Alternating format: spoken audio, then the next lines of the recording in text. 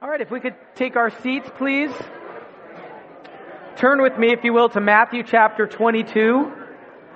The title of my message this morning is, Whose Son is the Christ? Whose Son is the Christ? We've seen in previous verses that Jesus is conversing with the religious elite of the day, and his wisdom has proven to be far too superior for the Pharisees and the Sadducees. And time again, they tried to entrap Jesus by asking him carefully crafted questions that they thought much too difficult for him to answer. And it's interesting because if you read Psalm 38:12, it states, "Those who seek my life lay their snares. Those who seek my hurt speak of ruin and meditate treachery all day long." You know, the Pharisees and the Sadducees just hated Jesus. And they were relentless as they laid snares for him. Psalm 57:6 states, "They dug a pit in my way, but they have fallen into it themselves." Every trap that they set for Jesus, they fell into themselves with these arguments that they had. Over time, they tried to defeat him with carefully conceived questions, but they stumbled and they were defeated. And it's a frightening thing to oppose God. When man opposes God, that's a very frightening thing. But his opponents didn't care. With hardened hearts, they were not ready to surrender, but were getting quite desperate as they wanted to turn the people against Jesus. So let's look at the passage here. We're going to start reading in verse 34 of Matthew chapter 22. "But when the Pharisees heard that he had silenced the Sadducees, they gathered together. And one of them, a lawyer, asked him a question to test him. 'Teacher, which is the great commandment in the law?'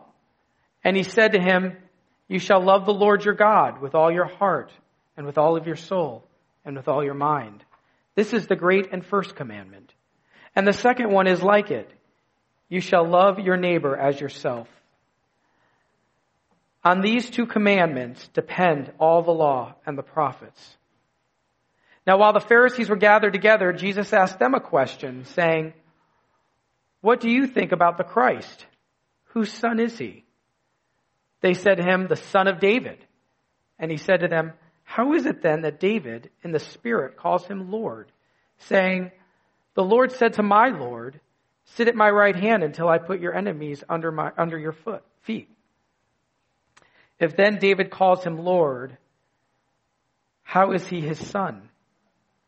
And no one was able to answer him a word, nor from that day did anyone dare to ask him any more questions." Let's pray. Sovereign Lord, we thank you for the opportunity that we have here today to come and worship you in this place. Thank you that you are here in the midst of us, and that it brings you much delight when we worship you. Please teach us your word, O Lord. We pray in Jesus' name. Amen. Whose son is the Christ? My first point is loving God with a fallen mind. Loving God with a fallen mind. Look at verse 34. "But when the Pharisees heard that he had silenced the Sadducees, they gathered together, and one of them, a lawyer, asked him a question to test him. 'Teacher, which is the great commandment in the law?' So gathering together to plot against Jesus, they decide to ask him another question. But this time they bring a lawyer to the forefront to ask the question. Now, the lawyer was a scribe, an authority of the law of God. He was an expert. He was a particularly learned individual, so much so that rabbis like him had gotten together and counted all of the laws in the Old Testament and found that there were 613 of them. And so this teacher of the law asks Jesus to give his opinion as to which of all the commandments were the most weighty. The Pharisees were hoping, just hoping, that Jesus would say something that would contradict what they considered to be their extensive legal knowledge. And if he did, their hope was that the people's view of Jesus would diminish, and their hope was that the people would admire them and look more favorably on them.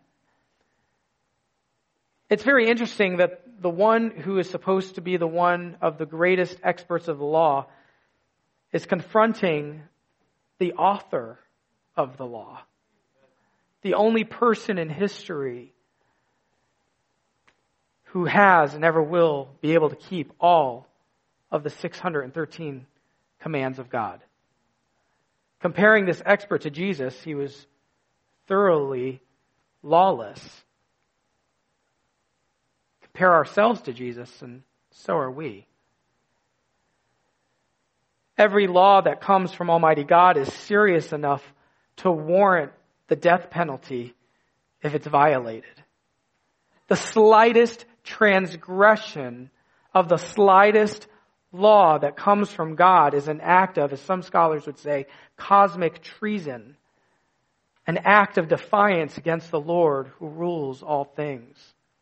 I was a teacher in Dallas, Texas when I lived there, and I was teaching little kids one day at a charter school, and one of the little children said, "Mr. Reyes, so-and-so borrowed my pencil and he will not give it back." And the little kid said, "I forgot to give it back." I said, "Well, the fact is you took it and you didn't give it back when you know you should have given it back. You broke God's law. You stole. But let me tell you some good news." And I was able to share the gospel with that little second grader. And it was just a wonderful time. But all mankind, apart from Christ, stands condemned because everyone has broken God's law, even if it is borrowing something and not giving it back. That's called stealing. We're all sinners. But some of us in this room have been saved by God's glorious grace, which means that we are forgiven and we've been accepted, while some of us here may still be under the wrath of God, and without repentance, without trusting Christ, will face eternal wrath forever and ever. Which category do you fall into? Verse 37, he said to him, "You shall love the Lord your God with all your heart and with all your soul and with all your mind. This is the great and first commandment." So Jesus refers the lawyer to Deuteronomy chapter 6, verses 4 and 5, which is called the Shema, which every devout Jew recited out loud 2 times a day. "Hear, O Israel, the Lord our God, the Lord is one. You shall love the Lord your God with all your heart, with all your soul, and with all your might." God requires of mankind more than just bare belief. The devil believes in Jesus. Demons believe and tremble. When we're out evangelizing, someone might say, "Oh, I believe in God." Well, that's nice, but so does Satan.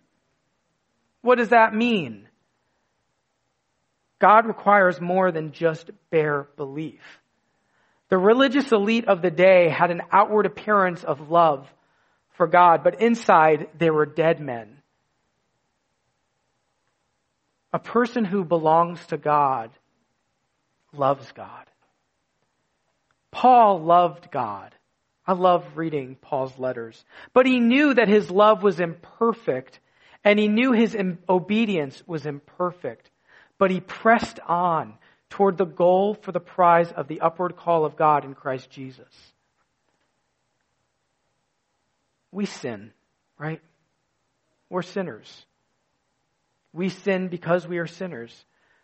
We sin because it is in our nature to sin. Romans 5:12 states, "Therefore, just as sin came into the world through one man, and death through sin, and so death spread to all men because all have sinned." No one in this room is above sin. It is something we all inherited, passed down to us, going all the way back to Adam. David wrote in Psalm 51:5, "Surely I was sinful at birth, sinful from the time my mother conceived me. So from the moment of fertilization, I was sinful. And sin will ultimately separate an unbeliever from God. Here's one of my favorite definitions of the term sin by Jeff Purswell. Any failure to conform oneself to the moral law of God in act, attitude, or nature. Now understand, where there is no law, there is no sin. But if the law is violated, there is sin. And everyone has violated the law on this earth. Remember the rich young ruler who said that he had kept all of God's commands, but he didn't? From the moment he got out of bed that morning, he had broken them. And the same goes for us. We have not kept a single one of God's commands since we rose from our comfortable beds this morning. Even as Christians, we cannot keep all of God's commands perfectly. Now, God gives us the grace to obey Him, but we still sin. The only difference between Christians and non-Christians is the fact that when we do sin, we have a great high priest who we can go to, as we were talking earlier, who sympathizes with our weaknesses, who is tempted in every way. The world does not have that privilege. They stand condemned. They do not have Christ. Now, we don't go on making a habit or a practice of sinning as Christians so that grace may abound, heaven forbid. But we have the Holy Spirit now in us who helps us not to sin. But we do. We sin. So can we as imperfect people love God perfectly? The answer is no. Only God loves perfectly. The single most important command God gave us was to love Him with all of our souls and minds. Yet the greatest transgression is failing to love Him with every fiber of our being. With all of our hearts, the heart represents the core of one's personal being. With all of our soul, the soul is closest to what we would call our emotions. With all of our minds represents our intellect and determination, our mental strength. Have those been perfected? No. D.A. Carson says, heart, soul, and mind are not mutually exclusive, but overlapping categories, together demanding our love for God to come from our whole person, our every faculty and capacity. The truth is, I have never obeyed this command fully. I stand before you as your pastor saying that. I have never loved God with my whole being. Do I love Him? Yes. Do I desire to love Him with my entire being? Yes. Do I love Him perfectly? No. Every day there's a war. Every day there is a battle. Every day my mind wants to go somewhere where God does not want it to go. Every day my mind needs to be renewed. Every day God gives me the grace to think upon Christ when it so badly wants to think about other things. And in that warfare, as I cry out to God for help, the Holy Spirit gives me the grace, enables me, and helps me. Do I stumble? Yes. But the Holy Spirit renews my mind to think about the loveliness of God.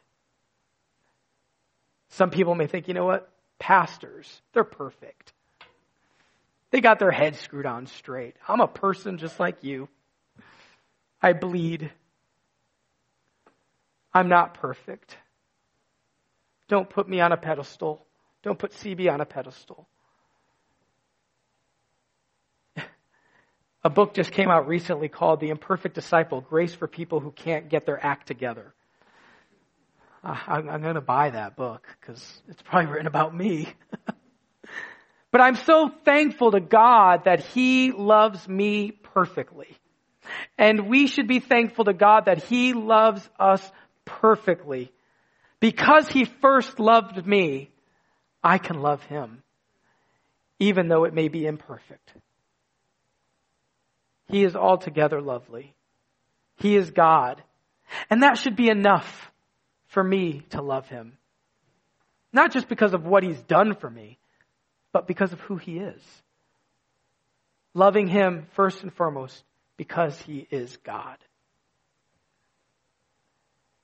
And then, of course, when I think of how He has forgiven me of so many horrible, sinful things, that forgiveness should be enough to spark in my heart, soul, and mind a deep affection for Him as well.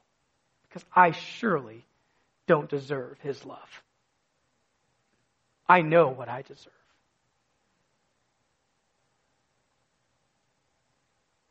I deserve hell.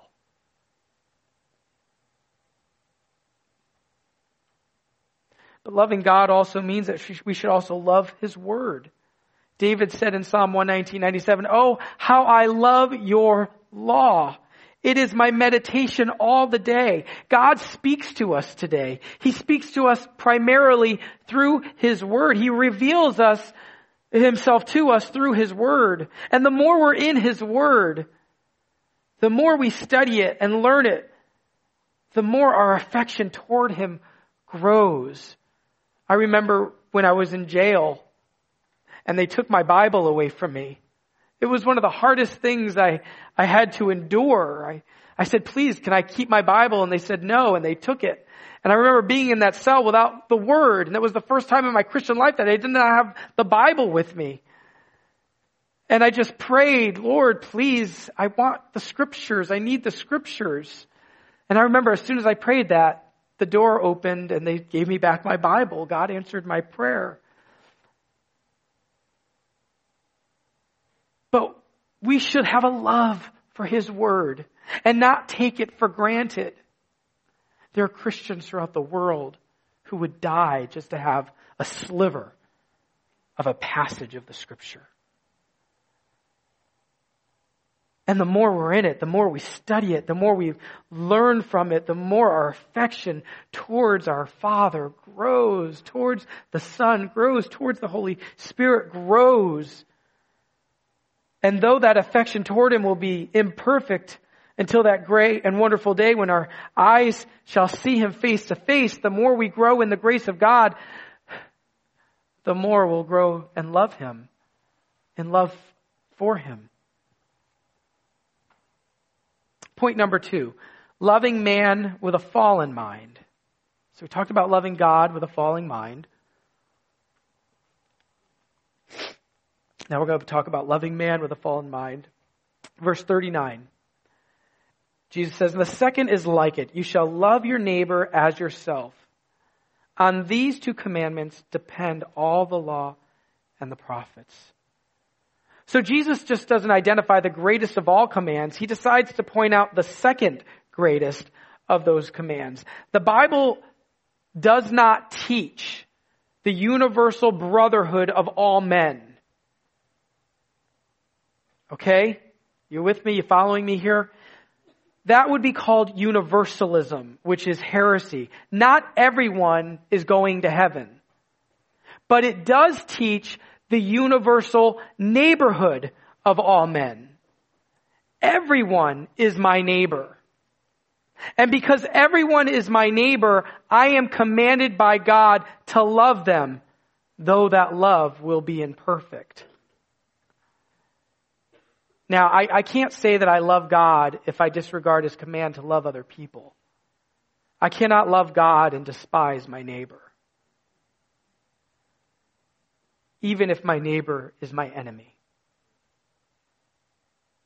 Because we're called to love even our enemies. I was visiting my family over Thanksgiving, and I sat down with my mom just to talk to her about her life. She had a very interesting life growing up.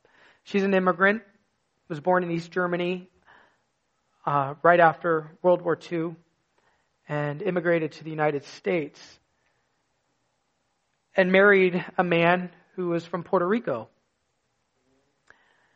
And I've said it before, but I'm a Puerto Rican. My mother's Polish. I'm a Puerto Rican.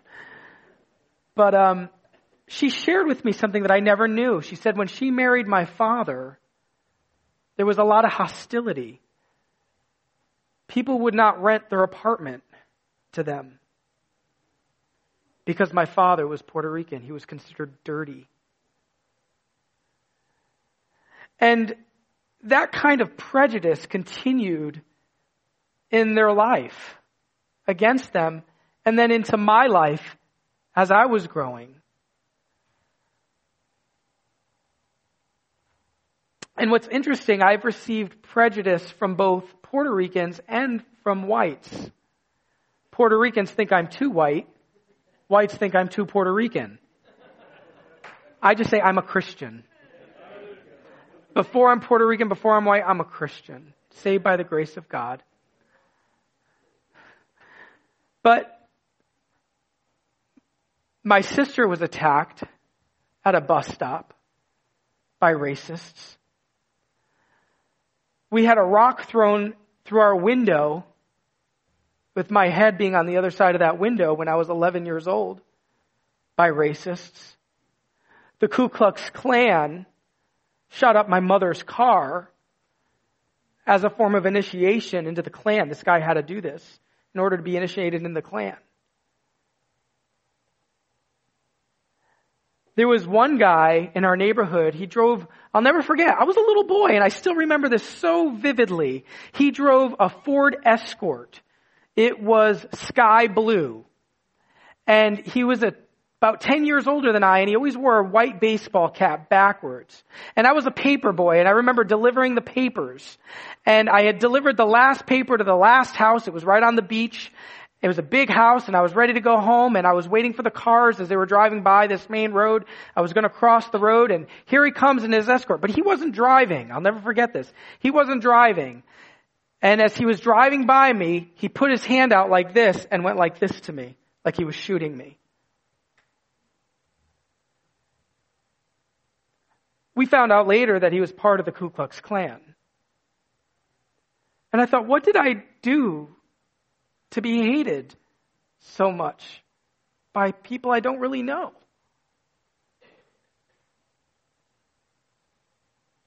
And I didn't know Jesus then. And I carried that pain for many years and that heartache. I experienced hatred. Not only was I the recipient of it, but I was the giver of it as well. Because I in turn started hating them for what they did to us. And before God, I was just as guilty as they were. And God confronted me on that. On November 28th, 1990, when He saved me. He showed me what a sinner I was. That I had broken His commands. But as a Christian, I am called to love my enemies. How do I do that? How do I love people who blew up my mom's car? How do I love people who threw a rock through the window? How do I love people who beat up my sister? How do I love people who threaten my life and my family's life as a Christian now? How do I love those people? Grace. Grace enables me to do so. Grace enables me to pray for them. Jesus said, pray for those who persecute you. Pray for them. Pray for your enemies. Pray for their salvation. I pray that when I go back to Connecticut, I will run into that man with the white baseball cap. And I'll be able to say, let me tell you about Jesus. I forgive you. Let me tell you about the Lord.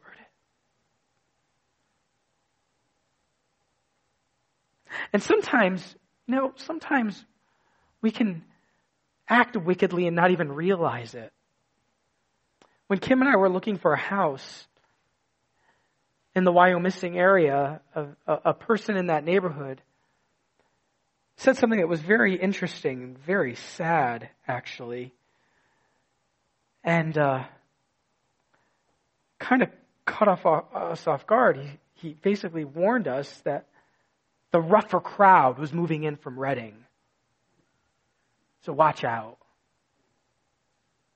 And I thought, when Kim had shared that with me, because I wasn't with her, but when she had shared that with me, I thought, the rougher crowd are moving in from Reading into Wyomissing, into Shillington. Oh, God forbid. I say, let them come. If we're not going to go to them, Lord, bring them to us so that we might preach the gospel to them. But then I thought, who's the rougher crowd? What is the demographic of Reading, Pennsylvania? Who makes up the majority of people in Reading, Pennsylvania? And the answer is Puerto Ricans. I thought, here we go again. But that's okay. Because I am going to trust that man to God. I'm going to pray for him. And I'm going to tell him about Jesus. And I love him. And I don't think he knows what he's talking about.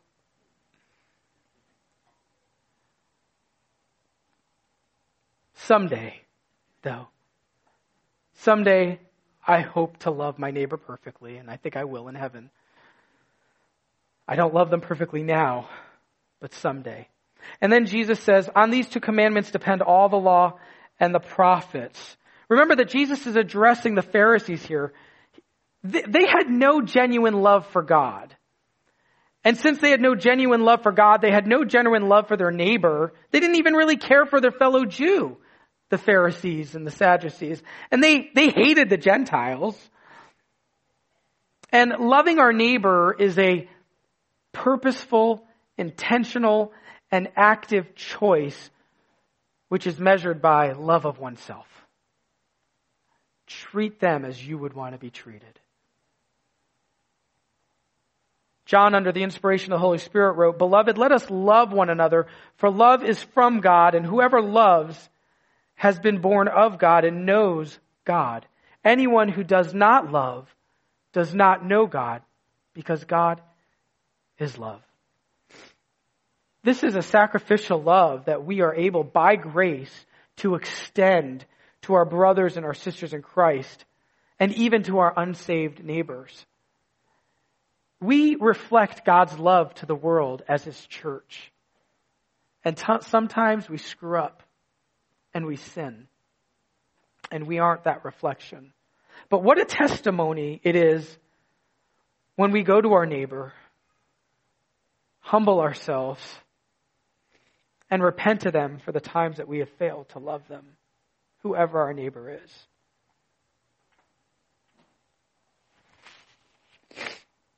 Point number 3. The loving kindness of the Son. Now, while the Pharisees were gathered together, Jesus asked them a question saying, "What do you think about the Christ? Whose son is he?" They said to him, "The son of David." God's enemies really believed that their carefully crafted questions would stump our Lord, forcing him to give them an answer that would get him in trouble. Perhaps, again, they were hoping the people would turn against him or that the Roman authorities would have reason to arrest him. Yet all of Jesus' answers stunned them as he answered them with ease. No problem at all, because he's God. He evaded dangerous ground, and as a result, he really made them look foolish. Now we're going to see that not only was Jesus proficient at answering questions at the religious establishment, though they were tough, he was above the rest of them with wisdom and insight. And now he himself returns the favor, if you will, and he asks the question. He says, "What do you think about the Christ? Whose son is he?" So he questions them about Psalm 110, which is the Old Testament text that is quoted the most frequently in the New Testament. It's quoted numerous times in the New Testament because it offers profound insights about Jesus' identity. So Jesus is asking the religious establishment for their opinion about the Christ, namely, whose son would he be? That is, from which family line in Israel would he come? He's asking about the Messiah. Now, in the first century, pretty much everyone was thinking about the Messiah. Everyone in authority was concerned about the Old Testament prophecies that promised the future coming of the Messiah of Israel. The religious establishment knew that the Messiah was to come from the lineage of David. They knew that God had entered into a covenant with David, promising him that there would be a king from his line that would be enthroned forever. And after years of rebellion and apostasy by Israel, the people longed for the day when David's house would be restored and the one like David would come. So in Jesus' day, hope and expectation for the Messiah's entrance was at peak level. As the Jews were under the oppression of Rome, they longed for a deliverer to come and the lost glory of their nation to be renewed. They were expecting someone. They were expecting a warrior. They were expecting a champion who would lead the nation of Israel to victory over Rome. One who would free them from tyranny and oppression. Look at verse 43. Here we see Jesus ask a much more difficult question. And this question tested the knowledge the Pharisees had of the Scriptures and their understanding of them as well. He says to them, "How is it then that David in the Spirit calls him Lord, saying, 'The Lord said to my Lord, sit at my right hand until I put your enemies under your feet?' If then David calls him Lord, how is he his son?" Good question. So here Jesus cites the first verse in Psalm 110, the Psalm of David, in which he speaks of the Messiah as his Lord. Now in Jewish custom, the son is never greater than his father. Therefore, a descendant was always subordinate to the elder. So Jesus is asking a question here. How can it be possible that David should speak of his son as his Lord? What's also interesting is that Jesus is indicating that when David wrote Psalm 110, he wasn't just exercising his gift as a poet, but he was being in the Spirit, meaning that David was being supervised and led by the Holy Spirit in writing. The Apostle Paul writes in 2 Timothy 3:16, all Scripture, and in this context, Old Testament Scripture, is breathed out by God and profitable for teaching, for reproof, for correction, and for training in righteousness. So all Scripture has God as its author, even though they were written with human hands. So Jesus is reminding these men that David's writing was under the inspiration of the Holy Spirit. And it was under that inspiration that David referred to the Messiah as his Lord. In Psalm 110:1, David wrote, "The Lord said to my Lord." Now listen to this. This is great. The first word for Lord in Psalm 110:1 is Yahweh. That means I am. Yahweh. In Psalm 110, Yahweh is having a conversation with someone apart from himself, someone whom David identifies as my Lord. Are you following me? The second Lord is not Yahweh in Psalm 110. It is Adonai. So therefore, Yahweh is having a conversation with Adonai, and the definition of Adonai is the sovereign one. So God is speaking to the sovereign one. The first person of the Trinity is conversing with the second person of the Trinity, and the third person of the Trinity is inspiring David to write the psalm.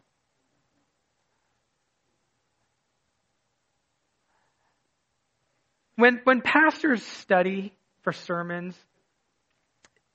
it's very spiritually perspiring, because you want to handle the Word of God carefully. You don't want to abuse God's Word. But it's also a worshipful moment when you're in the Word, studying the Word, preparing. In my preparations for this sermon, at this point, it was a very worshipful moment for me to see in Psalm 10 the Trinity being explained. That was a very worshipful moment for me. It's a great Old Testament passage also, brothers and sisters, to refute the heresy of modalism, which believes God is one person who has revealed himself in three forms or modes, or even when you're engaging a Jehovah's Witness who does not believe in the Trinity. So Adonai is God himself, Jesus Christ. David's son is David's Lord. David's son is David's sovereign. The one who comes forth from the lineage of David is David's king. That king is the King of Kings, Jesus Christ. And Psalm 110, God the Father is inviting God the Son to sit in the seat of cosmic authority. That's awesome. Amen? Isn't that awesome in the Old Testament? You see God the Father talking to God the Son, and then God the Spirit is inspiring David to write all this down? How awesome is that? I think it's awesome. I'm having another worshipful moment here. So why did Jesus bring up this particular psalm? He understood that the Pharisees were looking for a human conqueror to free the Jews from oppression, rather than looking for a sovereign Lord who would be exalted to the right hand of the Father in the ascension. They were so focused on the Romans that they were missing the kingdom of God right before their very eyes. Jesus was declaring the Messiah's deity here. That the Messiah was equal with God in our honor, power, and glory. The Pharisees' conclusion from this should have been that Jesus himself was Adonai, the divine Messiah, the Son of David, the sovereign one, the Son of God. Verse 46.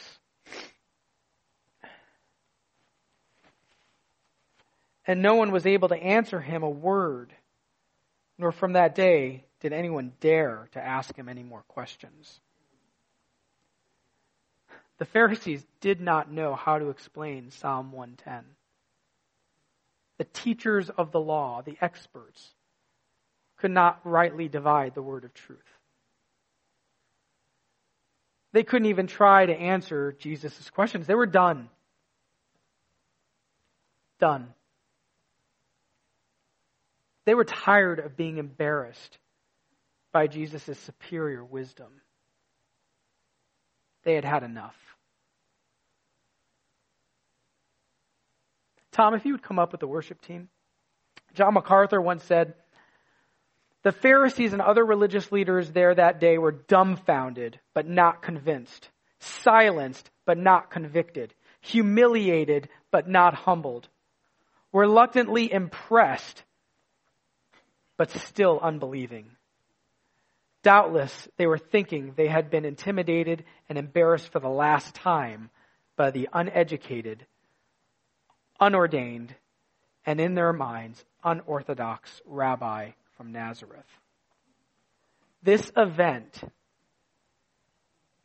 just fueled their rage.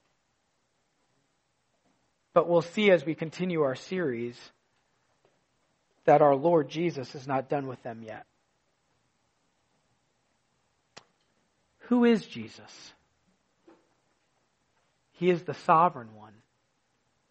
He is the Messiah. He is the one who came to this earth and in his love for his creation man, submitted to the Father and laid his earthly life down on a cross for sinners. Sinners who, if they renounce their sin, entrust their lives to Jesus, the risen Christ, will be forgiven of every sin they have committed. Sinners who, if they have repented of their sins, have been filled with the Holy Spirit, who now enables them to love God and to love their neighbor, both friend and foe. And although that love is not yet perfect, one day it will be. And we will enjoy perfect fellowship and walk in perfect harmony with our brothers and sisters and with our Lord, the sovereign one. We'll walk with him for all eternity in perfect harmony. There won't be any more quarreling. No more discord amongst the believers. It'll be wonderful. Tom is going to lead us, and he's going to close us out in prayer. I'm going to be in the back greeting you as you leave. Love the Lord. And love your neighbor. Whether they be friend or foe. Love them.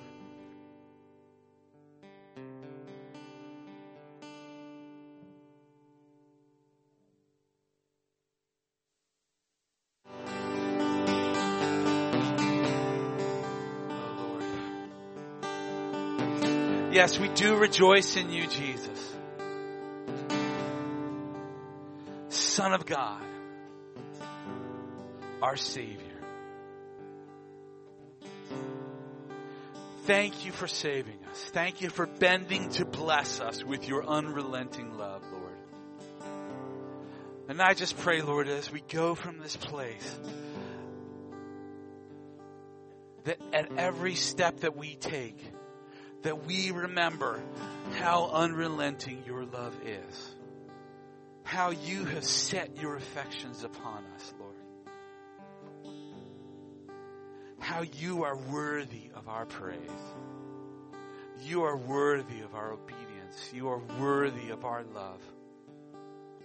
And we give it to you now, Lord. In Jesus' name we pray.